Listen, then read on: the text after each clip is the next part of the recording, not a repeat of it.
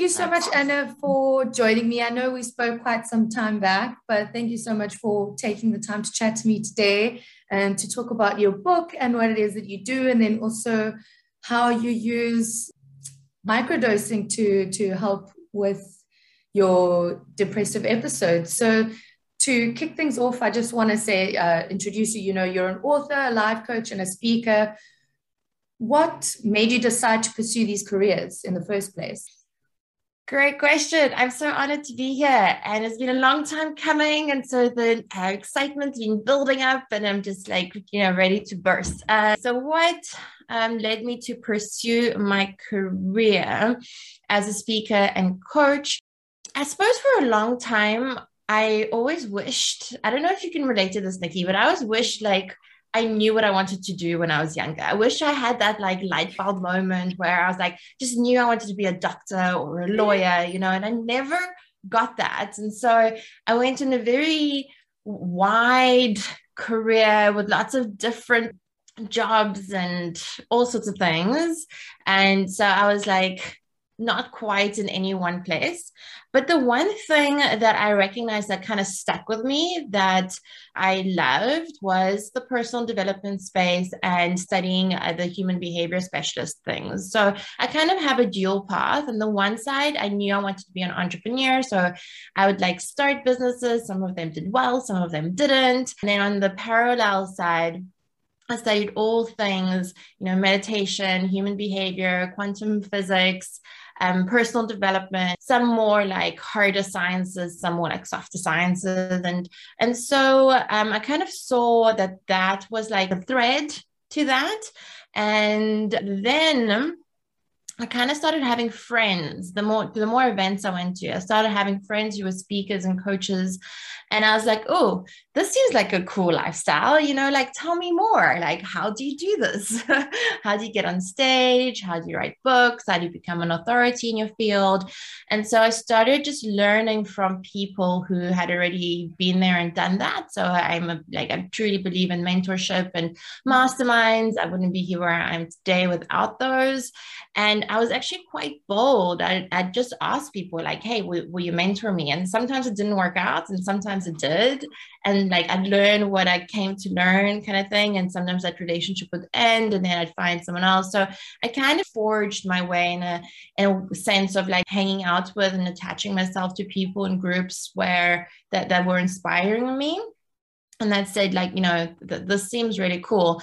As opposed to, I once was in a business environment where there was one director who we had this like one event where we had to describe Monday. And if Monday was a color, what color would it be? And he was like black.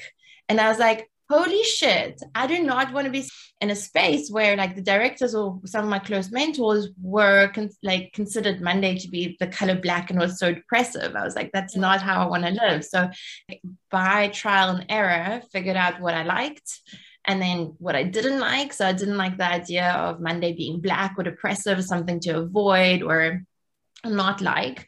And I wanted something that allowed me to travel and have like a really varied, because I'm a type of person that gets bored easily. So I needed something with lots of variety and like where there's no glass ceiling, where anything's like possible. And so yeah, that's a bit of my story. I resonate so much with you about not knowing what you want to do. Maybe it's the Ukrainian spirit. I don't know. Your parents entrepreneurs as well.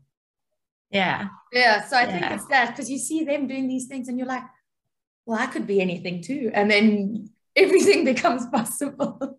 And then also just wanting to jet set and travel and meet people. It's always so lovely. I resonate with you on that as well. And I know that you've written 2 books about business and then one is a sort of a self-help book. What are your 2 business books about? So the business book called The Business Tango is about entrepreneurship and intrapreneurship and how to be like, if you have that entrepreneurial spirit, like how to thrive as an entrepreneur. So in being an entrepreneur, you have like resources, you have people, you have like so many different cool things. And so there's like really amazing ways that you can like apply yourself as an entrepreneurial type person within companies too. And that came about from just interviewing a lot of people. So at the time, I was in my early to mid 20s when I wrote that book, and I didn't have a lot of like belief in myself or like my branding. And like I was still trying to like prove myself in the world and things like that. And so part of that was I met so many cool people when I was like interviewing people for my book, and some of them are like really good friends and mentors, like to this day kind of thing. I highly recommend it as an exercise. And so yeah, the motivation there was a little bit different. It was a little bit more commercial, like starting to put myself out there as a brand and what am I an authority on. And at the time I had like a few thousand people work for me. So I had experience in entrepreneurship and hiring people. And then the second book was a little bit more personal. So there's no interviews in there. It's my personal account. It's my story of how I never ever thought I would be the type of person who would be depressed or would have a depressive episode, how I struggled to even come to terms with that. I was in denial for a long time of like, no, I don't have anything to be depressed about. Like, what is this? I felt very guilty. I felt a lot of shame about it. I didn't know what was going on. Like, nobody taught me that this was like something that can happen to you. I decided to do it the non-medical way. So it's very much like spiritually focused, personal development focused, and the alternative way, because I know for some people going the medical route does work, and I'm glad that works for them, and that's phenomenal. But for people who are curious in other ways that have been successful for me and some people that I know who've applied it, that's what kind of like I share in the book. And what gave you the courage to write about this in the first place? I know the book, I've read it myself, The Mystery and Magic of Depression, which was so enlightening because it's such a contentious topic. It's really hard to talk about and people always kind of want to tiptoe around it. So what gave you the courage to just write about it and from your personal experience? For a long time, I didn't have the courage to even talk about it because I was like, with people, I was afraid that I was going to lose all my clients. Like, do clients want a depressed coach? Like, like if people really knew what was going on behind the scenes. It did take a long time for me to just own it and go like, this is part of my human experience, and not shy away from it and not try to portray one side of like, I'm always inspired and inspiring and motivating. So yeah, owning that shadow side of myself took some time. We'll talk about language, we'll talk about plant medicines as well. And one of the steps is actually mining the gold. Like, when you go through tough times, one of the things that helps you to the other side is then using it as a gift. And so one morning, I was like tossing and turning, could be like, struggling to get out of bed. And then it just like this light bulb switched on where it was like, you know what, this is what I wish people would know about me. This is the book that I wish I had, 6 or 12 months ago. Yeah. And this is what I want my friends to know about what's going on. Or if they have friends who are struggling, then maybe it will enlighten, their kind of like journey a little bit as well. And sometimes it feels like just have these like explosions and these quarries. And if you just like leave it open, then it's like a pile of dirt and you're like, oh, wow, it's dirt, right? But if you go back and then look for the gold and the gold nuggets from those experiences, because like one of my core beliefs is that it's always here, whatever experience we have is here for our expansion. Yeah. At the end of the day, what became more important, Nikki, was my selfishness of not sharing became less important than the importance of giving other people tools that I had learned. So I had to become less selfish, to be honest. Wow, that's so powerful. Like sitting here listening and letting it soak in. I'm just like, wow, you kind of stepped outside of your skin to look back and think, if you were in that position, what would you want to hear?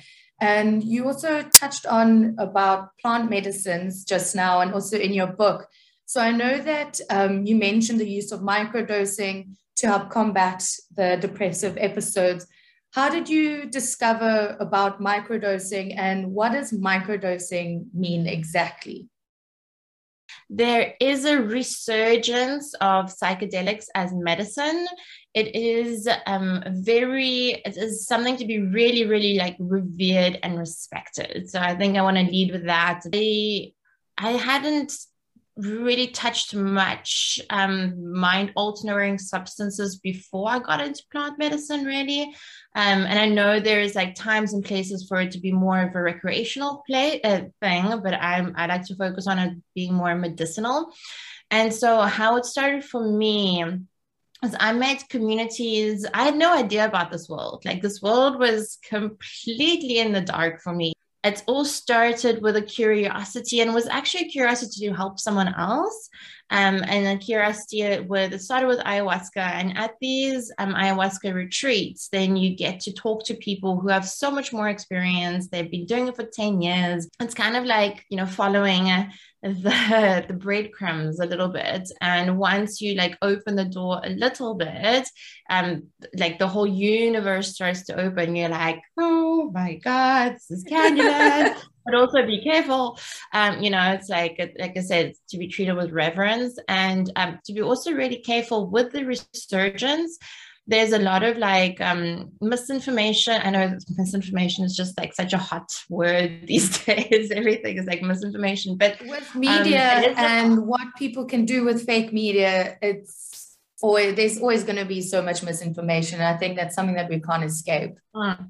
Yeah, so in terms of like being careful about like charlatans and where you get your information, make sure that properly trained, that obviously where you get the medicine is sourced. All my ayahuasca ceremonies and retreats have been here, so I know quite a lot of people.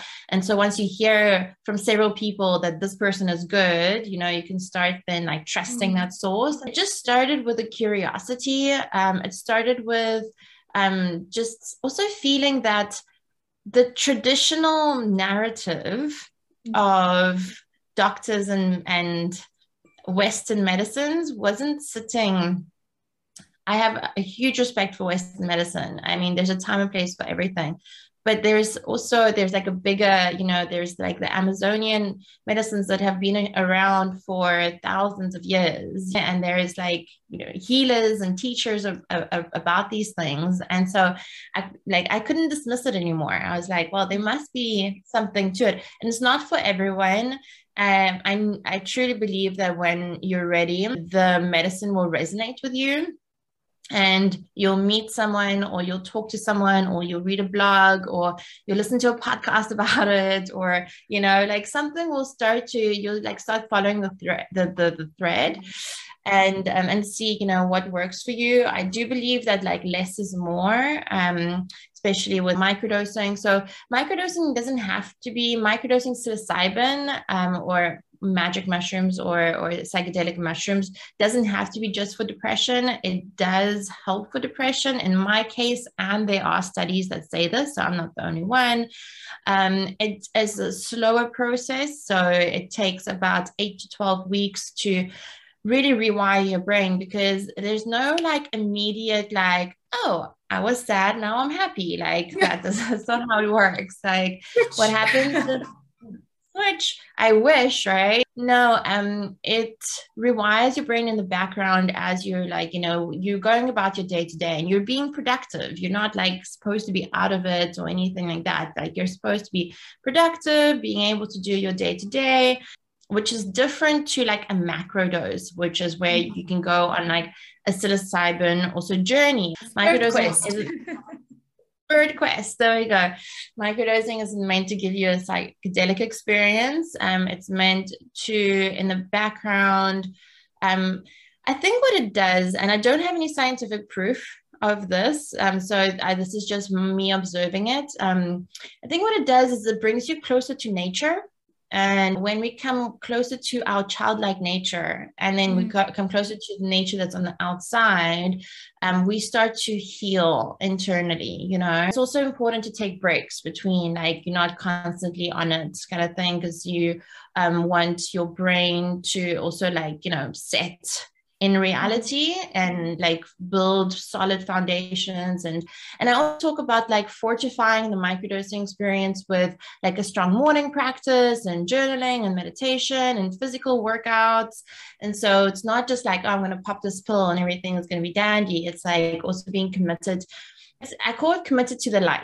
You can do it without microdosing. It's like, you know, people have done it with meditation alone.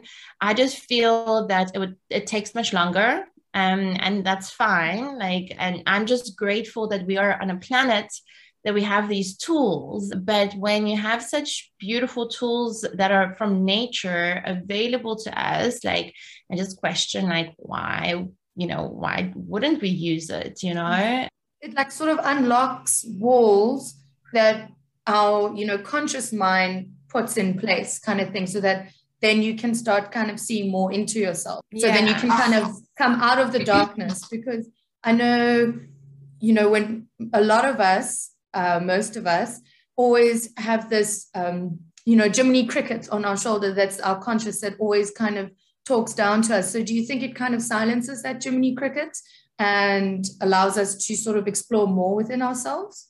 Sometimes, especially if you take the wrong dosage, it could amplify the voice, like, and then make you like confront it. Maybe it's not about silencing it. Maybe it's about amplifying it and then leaning into it. So for different people, it's going to do different things. But I do trust the intelligence of plants. So that's why I'm talking about it. Even when I was writing the book, I was like, what if people know this about me? Like, I don't know if I'm comfortable with that, because like, what if people like have labels and judgments? But I'm like, this shit saved my life. Like, why wouldn't I share it? And with the microdosing, is it just like a tonic, like a tea that you drink every day for 8 weeks, 8 to 12 weeks? How does it work exactly?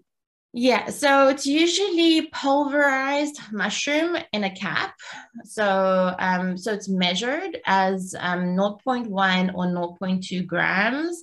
Now, like, different parts of a mushroom will have different strengths of the psychedelic mind-altering psilocybin effect, right? So this is where it's important to know where you get it from. That 0.1 to 0.2 grams is generally considered a microdose. Generally, it also depends on your sensitivity to plant medicine. Yeah, treating yourself as that kind of experiment. One side, in terms of like dangers of like overdosing, are like unheard of. But with like things like psychosis and mental health things, like, I do recommend like caution on that side. People that I get it from are really well, like, very knowledgeable. So I trust their guidance, kind of thing. So ideally that, or if you have a friend who knows what they're doing, your sources of information should be like good. And you say that, you can still function normally in the day, like carry on, still work, and it just sort of does its own little thing in the back of the mind. To give you a brief breakdown, and I'm not I have to also say, like, I'm not the mushroom expert. I just know this on me and also what I've studied. On a microdose, you should be able to function 100%. Working out, working, there should not be like like too much of a, you should not notice that you're like on anything, Then when people want more of a creativity hack or like a flow state, then they up the dosage a little bit to something that's called a mini dose. So you actually have like nano dose, which is smaller than a microdose. You have a microdose, and microdosing is just like, people use it. I even have heard people use the word microdosing for mini dosing and museum dosing. So like, yeah, it's like people... That sounds wild. Yeah. So sometimes, people use it for like creativity, whether it's writing or painting or music, or dance or whatever, like, and that does give you a bit of a kick or a bit of an altered state. It's like cannabis, it's not like cannabis, but in terms of giving you an altered perception. So nano, micro, mini, then museum dose and macro dose. So museum dose is where you can still function. You could go to a museum. For the whole idea is like you could like go into nature, go to museum, and everything is like, but you can still walk. You shouldn't drive. You shouldn't drive past Uber, or Bolt or whatever it is, just don't get behind the wheel. Like with bigger doses, like even mini doses and museum doses, and definitely macro doses, which is like a ceremonial dose, which you do want a sitter if you're not experienced. Not recommended for everyone. I do believe when the plant, she'll call you, she resonates with some people. And some people are like a hard no, and I also understand that. And I've had a discussion with people like at the retreats, and some people are like, everyone should experience this, and I'm like, everyone definitely should not experience this. It can be quite, and with the right shamans and facilitators, they are quite strict with who they let into the ceremony space.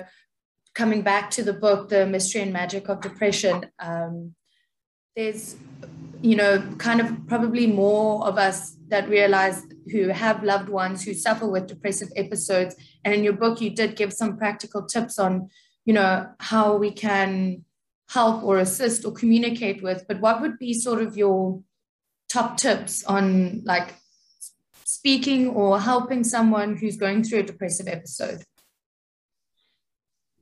Great question. That was actually the first inspiration for the book. So when you write a book, you know that books have a life of their own. So you might think you have an idea of how it's going to end up, and then you start writing it and creating it, and then it's like, oh, okay, this is what it turned out to be. So actually, my very first premise and inspiration for Mystery and Magic of Depression was how to help someone else out of depression, because I was like, oh, if my friends just knew this and would ask me these questions or would help me this way, that would be amazing. And so it's creating a safe space for someone to feel loved and seen, and like meet them where they're at. It's part of the human condition, because people feel so guilty and ashamed about it, and also like just not safe in their experience of depression, because it's like, it's not supposed to be here. Like that's a thought that I had going through my head and looping through my head often. Helping someone feel safe, and also like just acknowledging it. Like sometimes I just wish people would be like, in a safe and nurturing way, go like, hey, I noticed you're sleeping much more than usual. You're like not your chirpy self, or or you're not making appointments on time like you used to do. Like, is there anything that's shifted, or and just like that safe and nurturing space.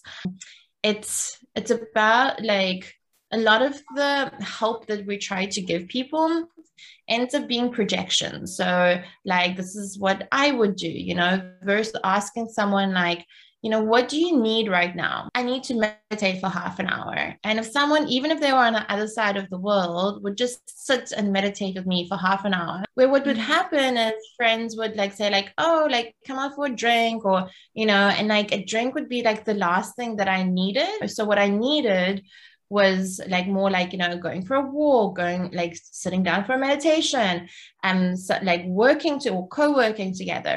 And so really holding the space long enough for someone to feel safe, like, and so like really being present with someone else's needs is really, really powerful. And so the inspiration of my book at first was just the question is like, Anna, what do you need right now? Yeah. And a question that I ask everyone who comes on is, what does feminine leadership mean to you?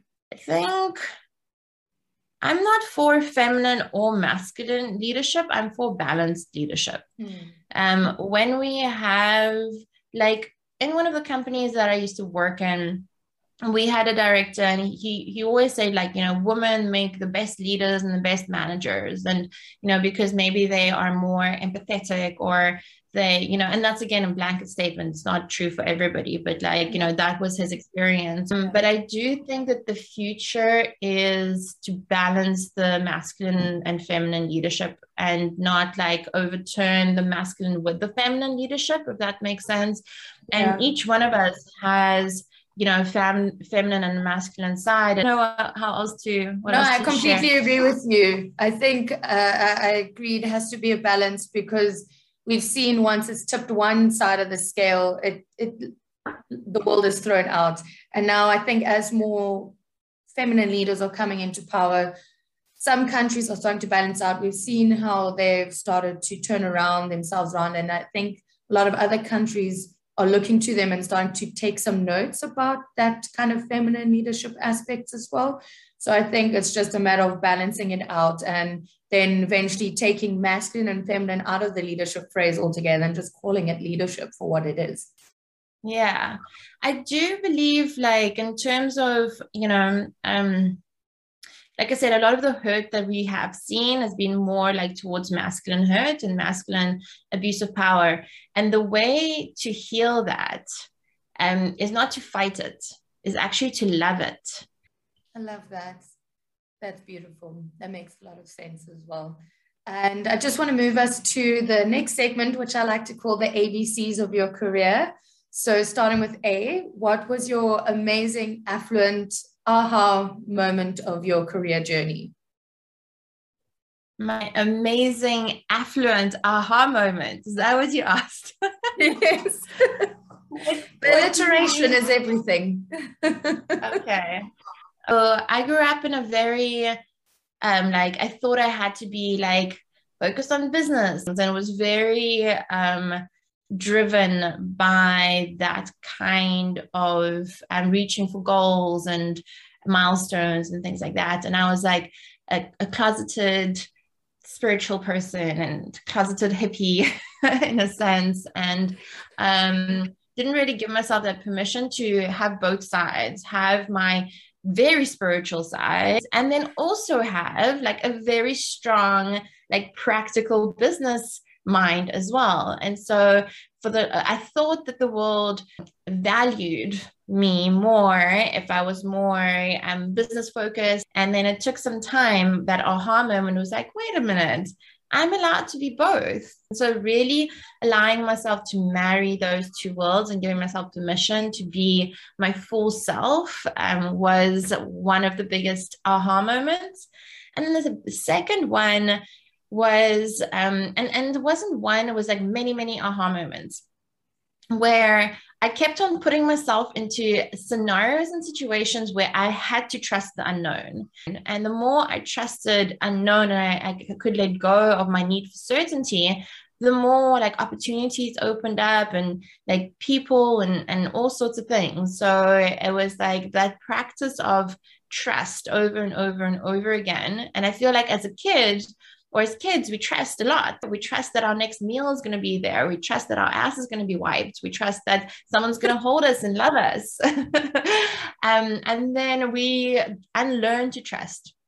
And so it's coming back to that essence of like trusting the unknown, trusting the universe, trusting for the path to unfold, instead of like holding on to like what I know and the certainties, because that limits you, and that limits you in terms of like what's possible for you.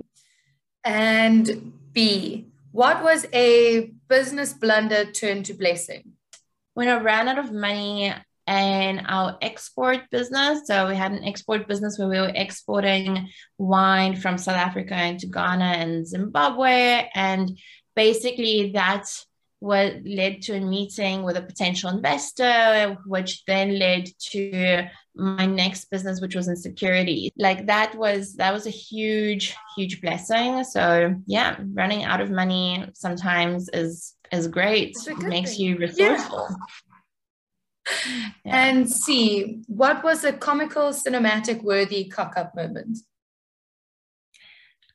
Wow. Comical All about to normalizing failure on this platform. So I want people to talk pop-up about their moment. failures and to become comfortable with it. It's a part of life. Comical. Right after university, I worked on yachts for a bit. And the way that I got fired twice from that industry was quite comical. And it was a clear sign that I wasn't meant to be in that industry. Um, so that was quite comical. Once, yeah, it was complete cock up in terms like I was just completely unprofessional and it was so out of character. What I'd done, I got like drunk on shift, which is like a black mark next to your name. Like I couldn't believe it. I did it, but it was like an exit strategy. Like my soul was just like screaming, like, get the fuck out of here. And I have every love and respect for that industry because it gave me so much, but it was also like time for me to move on. And then the second time where I got fired for being completely incompetent because I had like overreached in a sense because I was very young, had never been in a leadership position, but went for the chief stew position. And by hook or by crook, like I got it, but I had no idea what I was doing. And so I had like tons of problems. And, 6 months later, got let go again from the industry. So I was like, should probably look at doing something else. So I think that was quite comical. Yeah. All worked out. So that's great. Yep, it always does. Now I want to bring us to the quick fire round. So just answer off the top of your head. I'm going to ask you a couple of questions and then, yeah, that'll bring us to a close of the interview. So one, are you a morning person or an evening person? Morning person. If you could live in any book, which one would it be? Alice in Wonderland.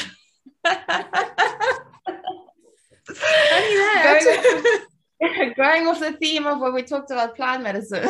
Yeah. Just totally. Yeah. And 3 people that you would have over for a dinner party, dead or alive.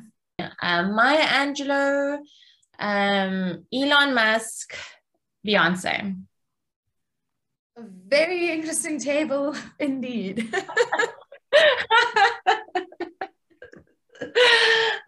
Yeah. What is the worst piece of advice you've ever received? Don't quit your job. You're crazy for quitting this business. And what is the best piece of advice you've ever received? It was probably flirt with life. That's very interesting. All right.